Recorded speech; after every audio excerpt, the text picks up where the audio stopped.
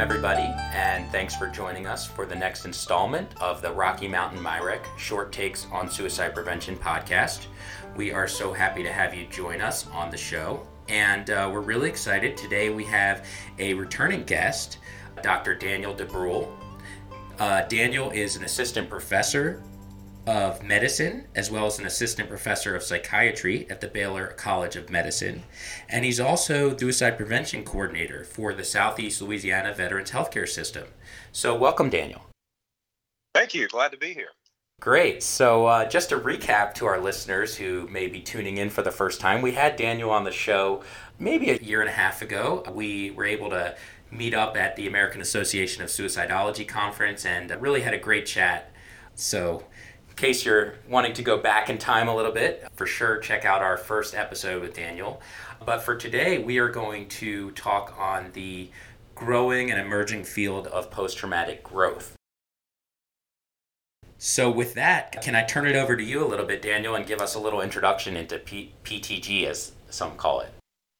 Sure, absolutely. I think PTG is what we can go with for post-traumatic growth from here on out. And it's a really intriguing concept. I was very fortunate that this is a concept I've been working with and studying and researching for over 2 decades now. I was lucky that growing up in the Carolinas, I ended up spending some time at UNC Chapel Hill my first few years, but yet I could never really get in with some of the faculty to do research. And for a variety of reasons, I decided to go my last 2 years at University of North Carolina at Charlotte, which is a little bit closer to home for me and had better job opportunities. I was able to be a private school teacher there for biology and algebra and stuff like that. But perhaps the biggest benefit for me finishing there was I had the luxury to work with my 2 mentors, Richard Tedeschi and Lawrence Calhoun. And Tedeschi and Calhoun coined the term post-traumatic growth back in the early 90s. And prior to, I got to UNCC there in the late 90s, but prior to my arrival, they had both spent their careers researching topics very germane to many of us who had been, AAS members and attending AAS for a number of years.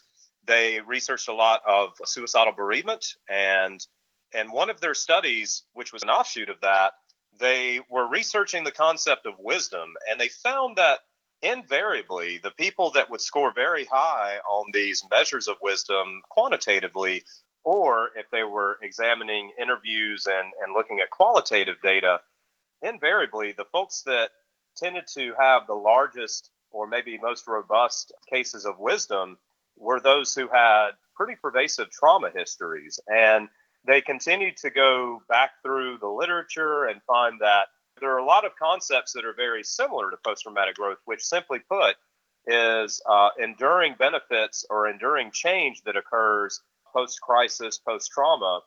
And these are usually manifest in areas such as personal strength, interpersonal relationships, philosophy of life, spirituality, and so forth.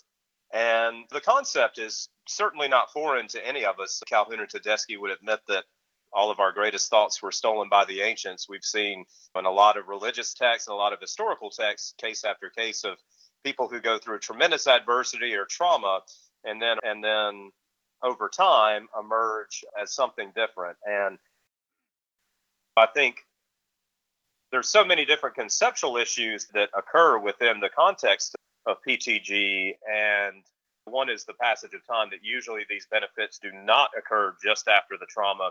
You may, in many cases, take years. And other studies find that at the same time that some individuals are experiencing pretty moderate PTSD symptoms, they may also be experiencing growth, which is, maybe a bit counterintuitive, but maybe it's not really like a finished recipe or a finished process of growth, but maybe already just in a few months after, say, physical assault or really bad accident with a good chance of fatality, something that would be more or less agreed upon as traumatic, that some of their, say, personal strength might emerge or maybe the family really rallies around them and some of their interpersonal relationships have been enhanced. But going from that, we were looking at a lot of examples and trying to think outside the box of not just trauma survivors, which I think are always going to be our main sample, our main population that experiences PTG. What are some other examples of that? For example, one of the studies I did for my honors thesis was on athletic injury and how many of these athletes, if they had a career-ending injury, experienced pretty significant symptomatology after that. This wasn't just your weekend warrior who no longer can do the Ironman for a few months. These were athletes, a couple of them were representatives for their national Olympic teams in different countries, and many of them looking to go to the next level to basically make a career out of their sport. And I think that's a good example on how an event that might not be construed as traditionally traumatic still has this quality. There was a good book written by Ronnie Janoff-Woolman in '92 called Shattered Assumptions, and Tedeschi and Calhoun worked closely with Janoff-Woolman on some of their chapters and some of their articles. And one of the main points is that it often takes some type of seismic event, whether or not traumatic is one way to look at that, but just the fact that the event really shatters, the cognitive architecture of the individual. It might destroy some of their beliefs, like some of these athletes who thought, this is going to be my livelihood and this is what I've devoted my career to. And now having to think about what else could I maybe do for a career and all of this. There was also a lot of work that I did in transcribing audio tapes from bereaved parents who lost their children to suicide, and we're examining different patterns with bereavement and growth there. And so I think the main point to be taken from all that is that any event that's really severe and seismic can, in some cases, result in PTG. One of the many issues is that PTG might often get confused with resilience, and resilience is simply returning to the pre-trauma or pre-event level of functioning, whereas post-traumatic growth is going above and beyond that, at least in certain areas. And there are some good review papers on what an umbrella term could be used for adversarial growth. There's others such as Tennant and Affleck that talk about benefit finding. There's others that talk about stress-related growth. So even if, say, you're just in a highly stressful profession, that even if you don't see garden variety trauma, then maybe you experience the stress-related growth. But again, I think that more than a lot of these other offshoots of adversarial growth, PTG is the one that's probably has hundreds of articles behind it. And Tedeschi and Calhoun have written several books, including Trauma and Transformation, Clinician's Guide to Facilitating Post-Traumatic Growth. And then actually for any of our listeners who are like myself and work a lot with survivors, they've also authored a really good book on bereavement for parents if a child dies by suicide or any kind of other traumatic means. So that's a little bit about the background of PTG. And it's interesting that both my mentors and many of us and many colleagues in the field bridge that gap between trauma and suicidology. Those are ever since I was in undergrad there with them and throughout grad school and my career, those have been my two areas of interest. So it's nice to see them intersect. And one more point I'll make before we do some more Q&A is that I think it's just great to look at that other side of the coin. Sadly, I think sometimes PTG might be considered like a positive psychology movement. I know Calhoun in particular would probably have a qualm with that. It's not really optimism or flourishing in the Martin Seligman world, but optimism is something that might predispose people to growth. And I think of post-traumatic growth as being something a little bit more, stoic and not quite as, pleasant per se, but just this kind of more enduring sense of one's strength and one's spirituality. Maybe I'd actually argue maybe something a bit more, maybe ethereal or tough to pin down. And I'll talk maybe a little bit more later about how I've got several colleagues in the field who are carrying that torch of taking more of a growth-oriented mindset. I think that's really important for many of us in the field of suicide.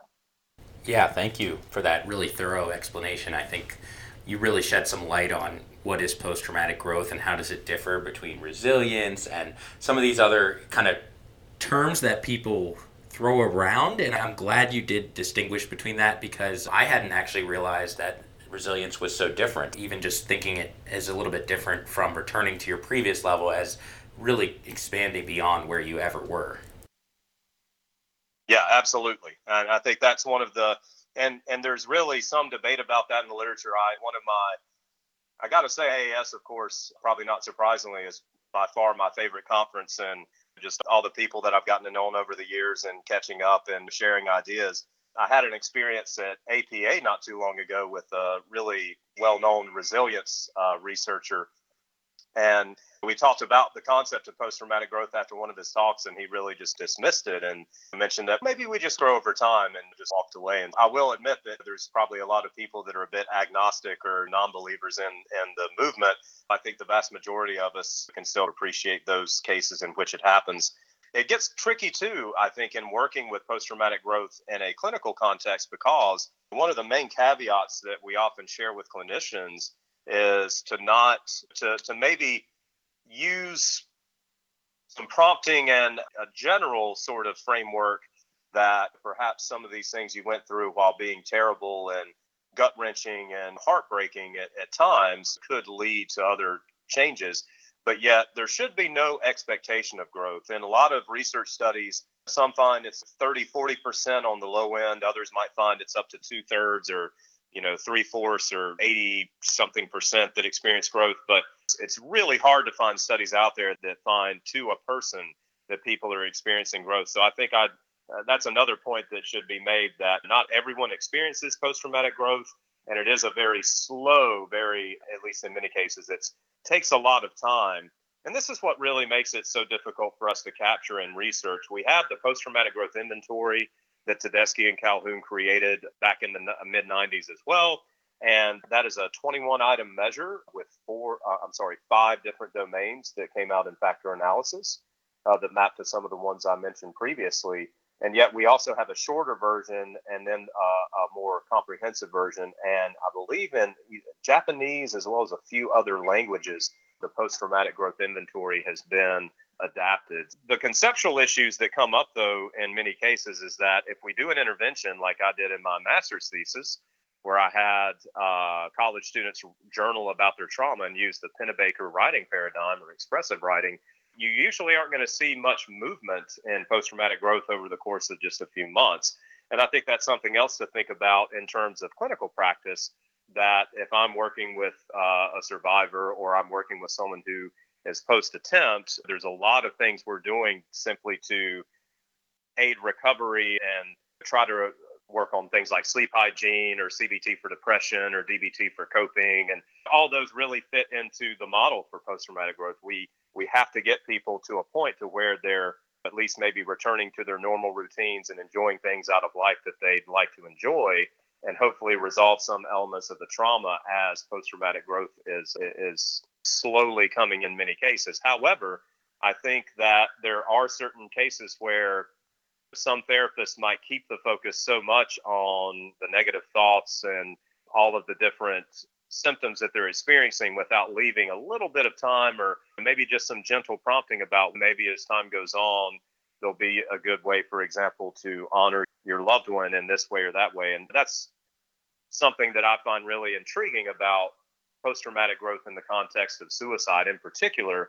Some of the topics that I think historically it's been survivorship that's been really interesting to me and that I've worked in a lot, but over the past couple of years, developing more of an interest and passion in lived experience and thinking about how we can, for those of us who've experienced those sorts of things, and how we can, facilitate growth in a way that's both speaks to the fact that the events people go through can be just so significant and so moving, but yet maybe, just maybe over time, if we can prompt them and take what Tedeschi calls an expert companion role, then hopefully we simply provide a framework or set the stage for growth to occur and for our clients to explore the different areas that they might want to grow in. And in the field of suicide, either survivorship or lived experience, the biggest area I see that in is advocacy. So many people, and maybe I have a bit of a biased sample because of the people that I'm around that are doing just, tremendous things with their work. But yet I'm curious to see over time if we have more empirical studies that might highlight how post-traumatic growth might manifest a little bit differently, or maybe a little bit in newer areas than you might think in other more traditional forms of trauma. Yeah, I'm really glad that you are transitioning into talking about post traumatic growth in the context of suicide. I feel like I'm really interested in that, and I feel like that's how we recently connected as well. Our group at the Rocky Mountain Myrick was organizing a Survivors of Suicide Loss Day event, and actually that's how we reconnected as I was reaching out to the group of among the AAS listserv subscribers and trying to learn a little bit more about how people organize their events and what types of content they incorporate in. And so I want to say two things about that, and then I'll let you jump back in. So one is this idea of advocacy, I think, is really important and interesting. Even the videos that they feature during these events, and just over and over again, people who have really taken it under their wing that they suffered this really difficult loss in their life, and they want to do something about preventing suicide. And I'm very interested to hear you comment a bit more on that. And then the other piece was that how the arts are incorporated into post-traumatic growth, and art can take so many forms, and the one that interested me for this purpose of this event is music, but also just curious about having you touch in on what are some ways that people transform that post-traumatic growth into healing and recovery and finding new meaning, and how the arts specifically are incorporated into that. Sure, absolutely. Let me really quickly mention a few different colleagues and resources for folks that are interested to learn more, and then we'll talk maybe about how people could, for your example, which I think is where a lot of us are at, if we're going out to an awareness walk, or we're doing an event in a college campus or at the VA where I've been for many years, what resources could we share, and how could we promote the concept without perhaps, again, giving those expectations of growth? And first of all, I wanted to mention a few colleagues, and these are a lot of colleagues that I've worked with over the years and presented with, such as Melinda Moore, who's done a lot of work in looking at post-traumatic growth and TAPS for survivors of military suicide. And I believe she has a website on post-traumatic growth if any of you would like to access that. I know, and it's been cool to see how a lot, just while even if colleagues that I interact with and that I support some of their new programs, it may not mention post-traumatic growth specifically, but yet again, it really has that growth approach to it.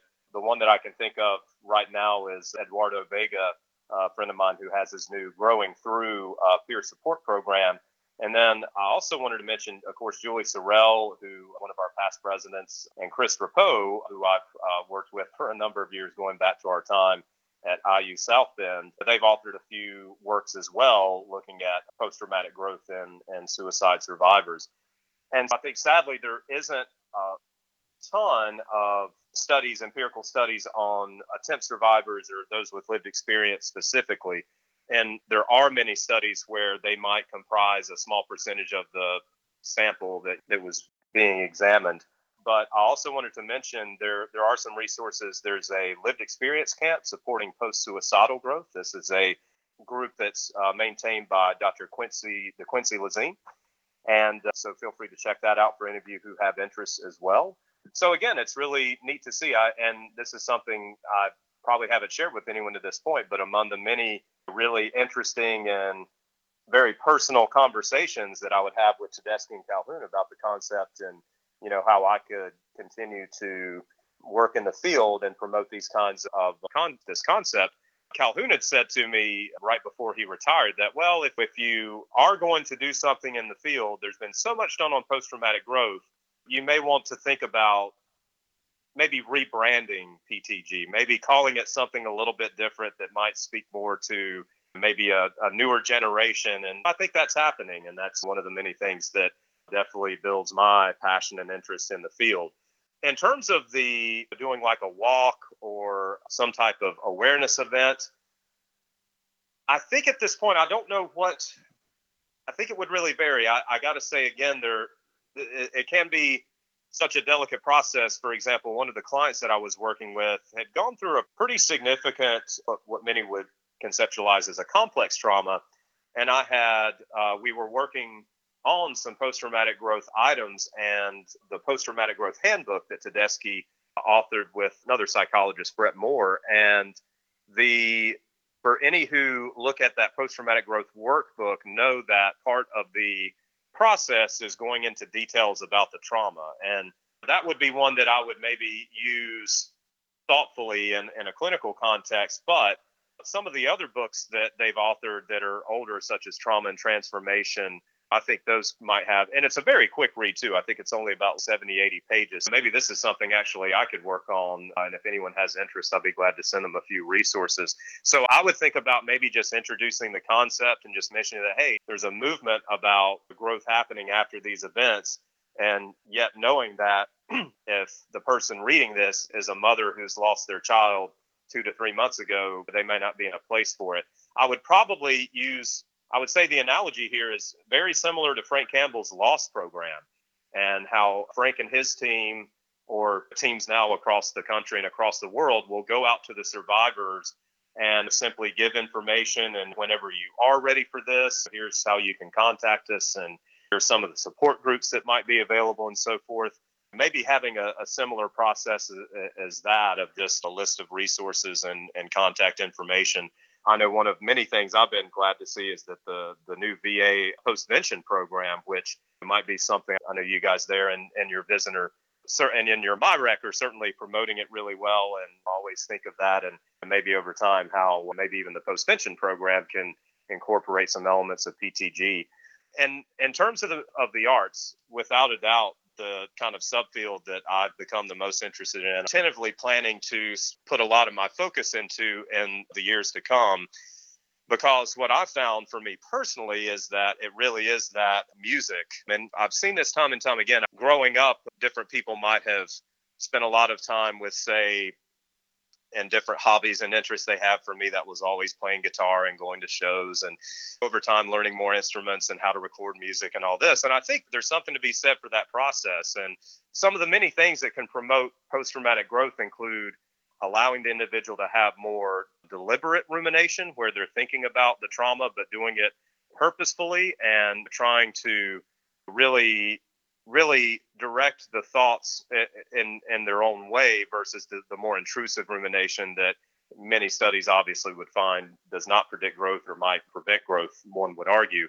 So rumination is a key thing, but yet it's really tough to ruminate if you're trying to work your way through a very difficult piece, whether or not you're playing something classical or alt rock like I enjoy, or jazz, or whatever it is. I think there's a lot of promise and a lot of value to those that will engage in the type of experience I think people can still get, even if they're simply attending a concert or they're listening to a song. I know there's a lot of really interesting debate on our listserv, which was really awesome to see. And I totally get the point for many that you have to be maybe a little bit tentative or a little bit thoughtful about having a survivor listen to certain songs or music that's very moving. But yet my take would be, if those emotions are bound to up to the surface and need an outlet, then what better outlet for music? And there again, I'm probably speaking more to my own personal biases, but I do think there's a power too in just the community of music. One experience I'll share that happened just a few years ago, one of the many musicians I had the pleasure to either meet or just be inspired by, one at the top of the list for me was Chris Cornell, the lead singer guitarist for Soundgarden, Audioslave, Temple of the Dog. He had a lot of solo stuff, a very, very, really extensive career, and just so many songs, and many people would tout him as one of the few with a 4-octave voice and all this. And Chris Cornell died by suicide.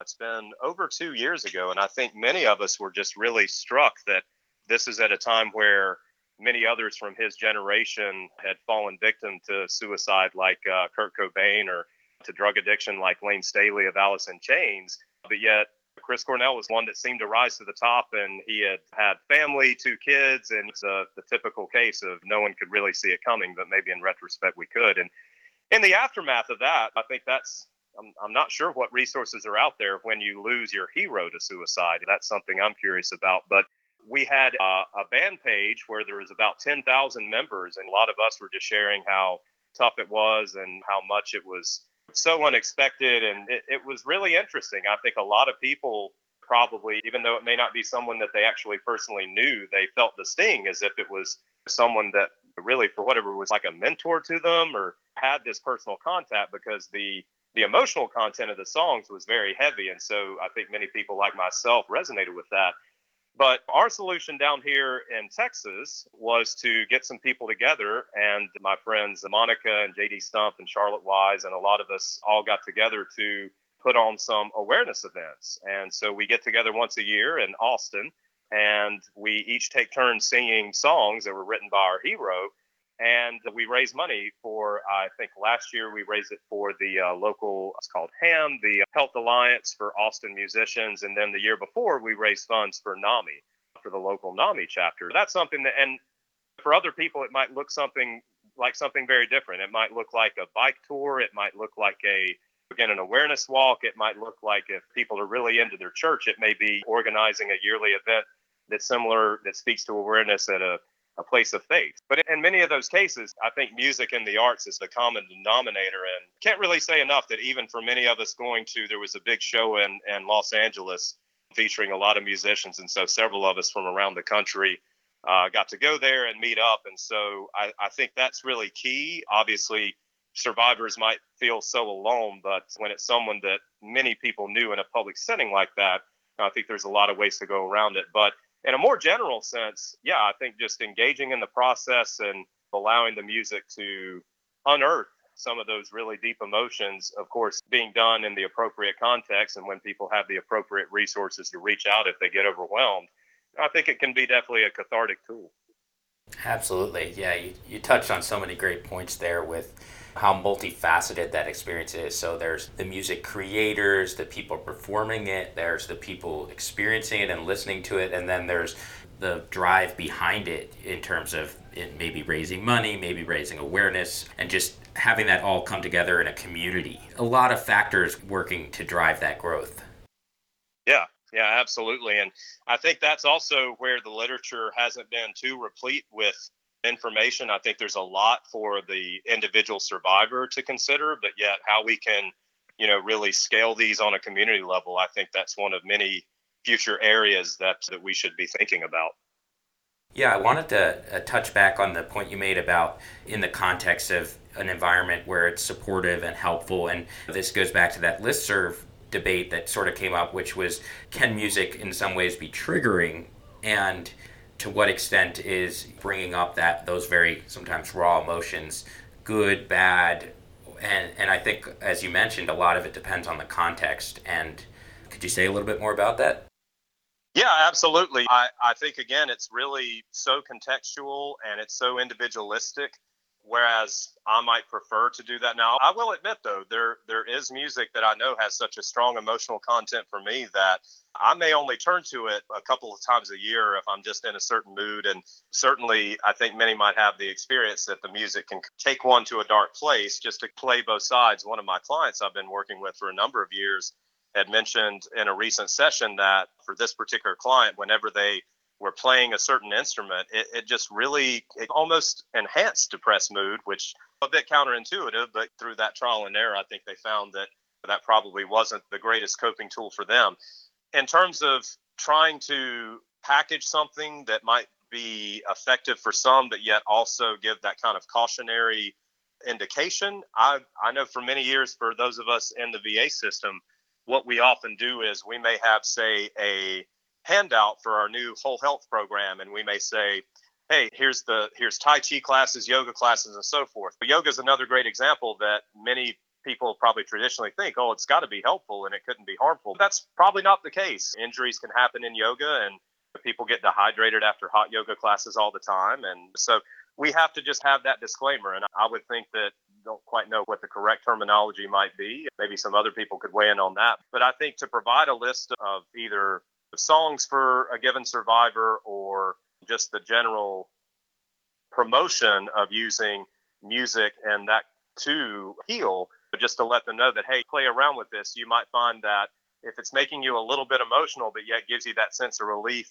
just a few minutes after as the next couple of hours move on, then maybe it's good. But yet, if you're hearing music that just triggers you so much, and then you become really overwhelmed and it's kind of tough to get back to where you were earlier in the day, then maybe let's look at some other examples or other routes to that.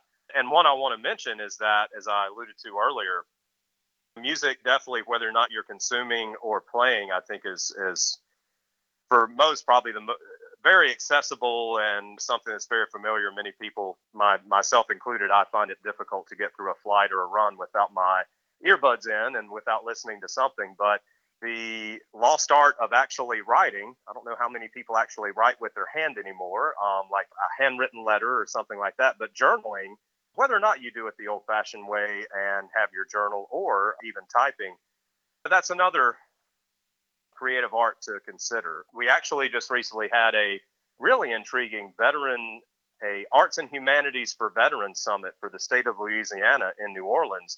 And that's one of many reasons I've decided to take this new role, that being in a city that's just, the music just bleeds out of the city in New Orleans, as well as a lot of other arts. And it was really moving because we had one veteran, I believe his name is Jeff Key, and he did some spoken word. And I read poetry all the time, and his work about the children's faces in Iraq and how the animals and the children are his teacher was just really profound. And then another veteran displayed some of her paintings that she had done. Another veteran, you might not think of this, but another veteran did some comedy. And so I really think that it's just finding your medium. Like most musicians have to find their instrument that they can really speak through. I think for survivors and people dealing with lived experience, I think just finding any kind of creative art that might really speak to that person's interests and who they are, and maybe allows them to communicate some things that are difficult to really say in words. Those paintings did it, the poetry can do it, even some journaling and writing, and maybe for some they take it a step further and do a short story. Or we know several examples, of course, of folks in AES who've written entire books on their experience with losing a child or losing a sibling or someone very close to them. I think that's what it's about, is for each of us to take a step back and either through working with a talented therapist or doing our own soul searching, finding the mediums that really work the best for us.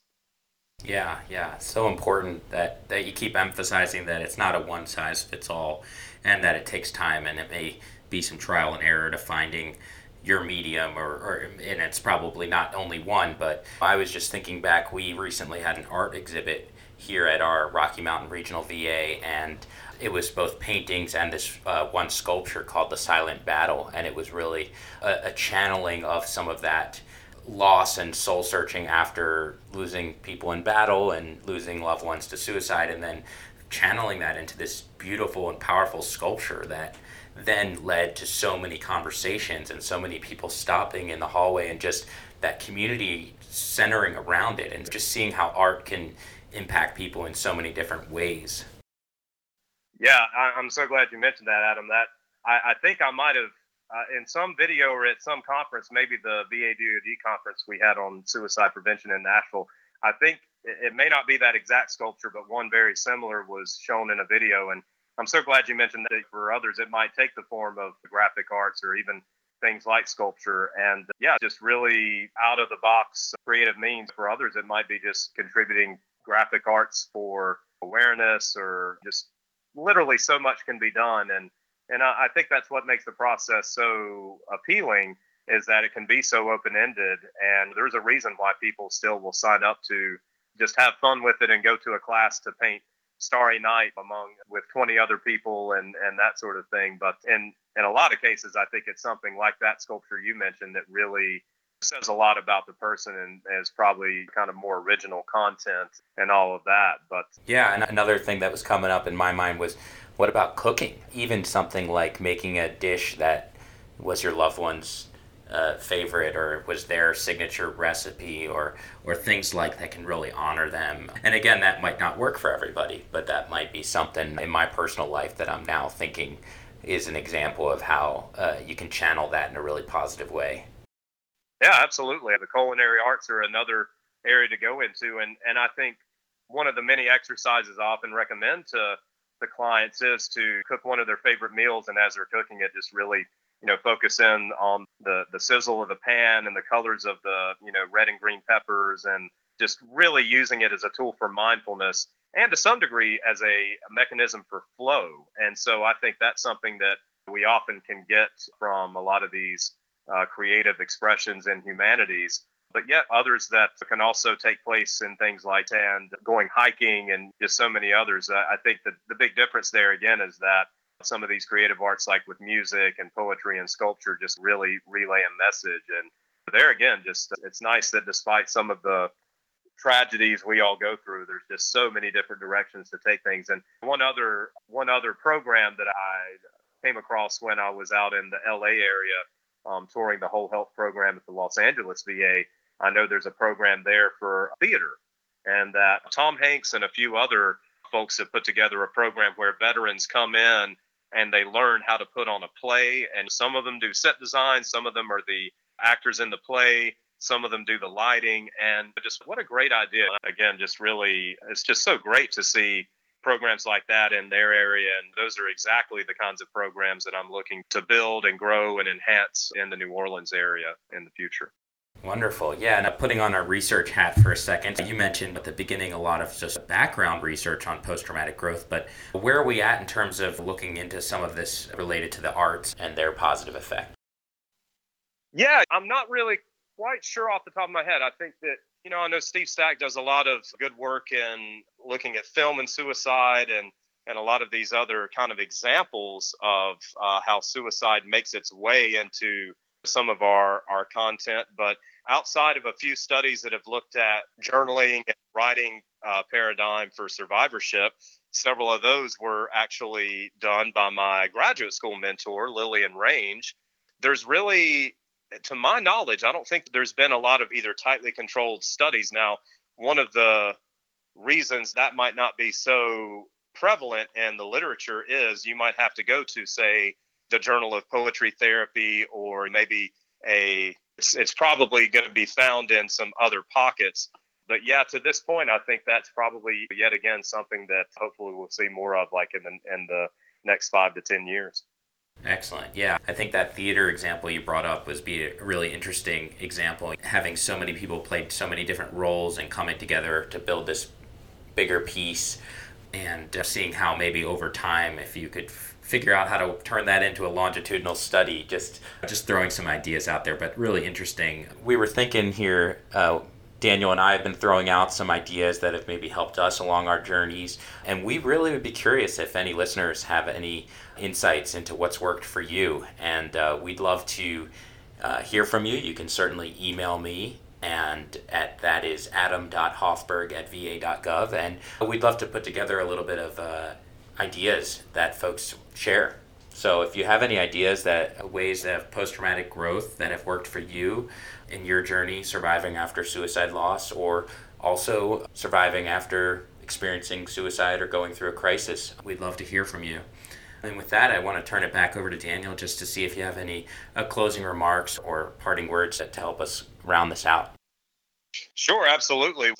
In reference to what you just mentioned, Adam, I think that's a list. And again, those are some of the things that really inspire me, or just hearing from other people what's worked well for them. And in fact, one of the clients I'm working with right now who faced a traumatic bereavement, his mechanism has been opera. So it's really fascinating just how specified and just how unique they can be. But in terms of final words, I think, again, this is something that we've got a small group of us championing in the field. And it will just really be interesting over the years. I think that from a research perspective, the things that we lack, and these are also the kinds of things that I know Tedeschi and Calhoun and I have talked about over the years, is having really good longitudinal studies of PTG, because this is a concept that's very enduring and usually occurs over a long period of time. We really need longitudinal studies as well as prospective studies where we might, say, give wide variety of people measures at a given time, at a given point in time, and then we go back a few years later. We sample the ones who unfortunately may have experienced, something traumatic, or had a really significant bout with suicidality, and then we track those patterns of growth. Those are the things that are really missing for us at this point. But there again, just like we were talking about the creative arts, I think the flavor that post-traumatic growth takes with each individual can be very idiosyncratic. And I think I want to make also a grand point that some may say that despite what the clinician might say, or what the books from Tedeschi and Calhoun might say, they will stand fast to the notion that I lost my daughter and I just could not find my way back. It will forever be, and I can completely respect and understand that. And I'm really not quite sure where a clinician should go with that, given that even if you think growth might be possible, again, for certain people, it just doesn't seem to emerge, or maybe it just emerges really slowly. But I think for the vast majority, just at least introducing the concept to them when the time is right. And there are some really good materials from Dr. Tedeschi. If anyone would like to see some of the slides, I presented this topic for some of the national CBOT grand rounds in the VA and for Baylor College of Medicine here. I'd be glad to share those. And again, feel free to check out some of the work from some of our colleagues. I will mention, too, that both Calhoun and Tedeschi have I know Dr. Calhoun is retired and Dr. Tedeschi still sees patients and all of that, but yet what's really exciting to me is the next guard. People like myself and Dr. Vega and Dr. Lazine and many of it, Dr. Moore, of course, Dr. Drapeau and Dr. Sorrell, just thinking about how we can continue to promote this concept where your garden variety suicide survivor or your garden variety Vietnam veteran,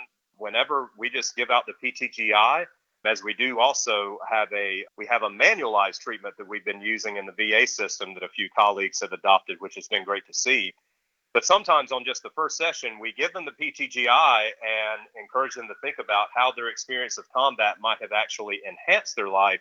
And it's just so moving to see how people will say, wow, I never really thought of that, but now that I reflect on it, but yeah, it's allowed me to not sweat the small stuff as much. I might still have my PTSD symptoms and all the other scars of war, but also with that, I might have a newfound sense of strength or a newfound sense of spirituality, or how I can relate to others in my life and to the community. Those are the things that I think make the job really rewarding and really worthwhile. Yeah, really good note to end on. And for listeners, any of you are inspired by what Daniel spoke about today, we really encourage you to connect, reach out. Obviously, like you mentioned, lots of research to be done and lots of interesting angles to go from here. Thank you again for shedding light on this topic. And listeners, we encourage you to check out the podcast notes. There will be lots of great links for you to take a deeper dive. And thank you again, Daniel, for providing your time and your expertise in this area today.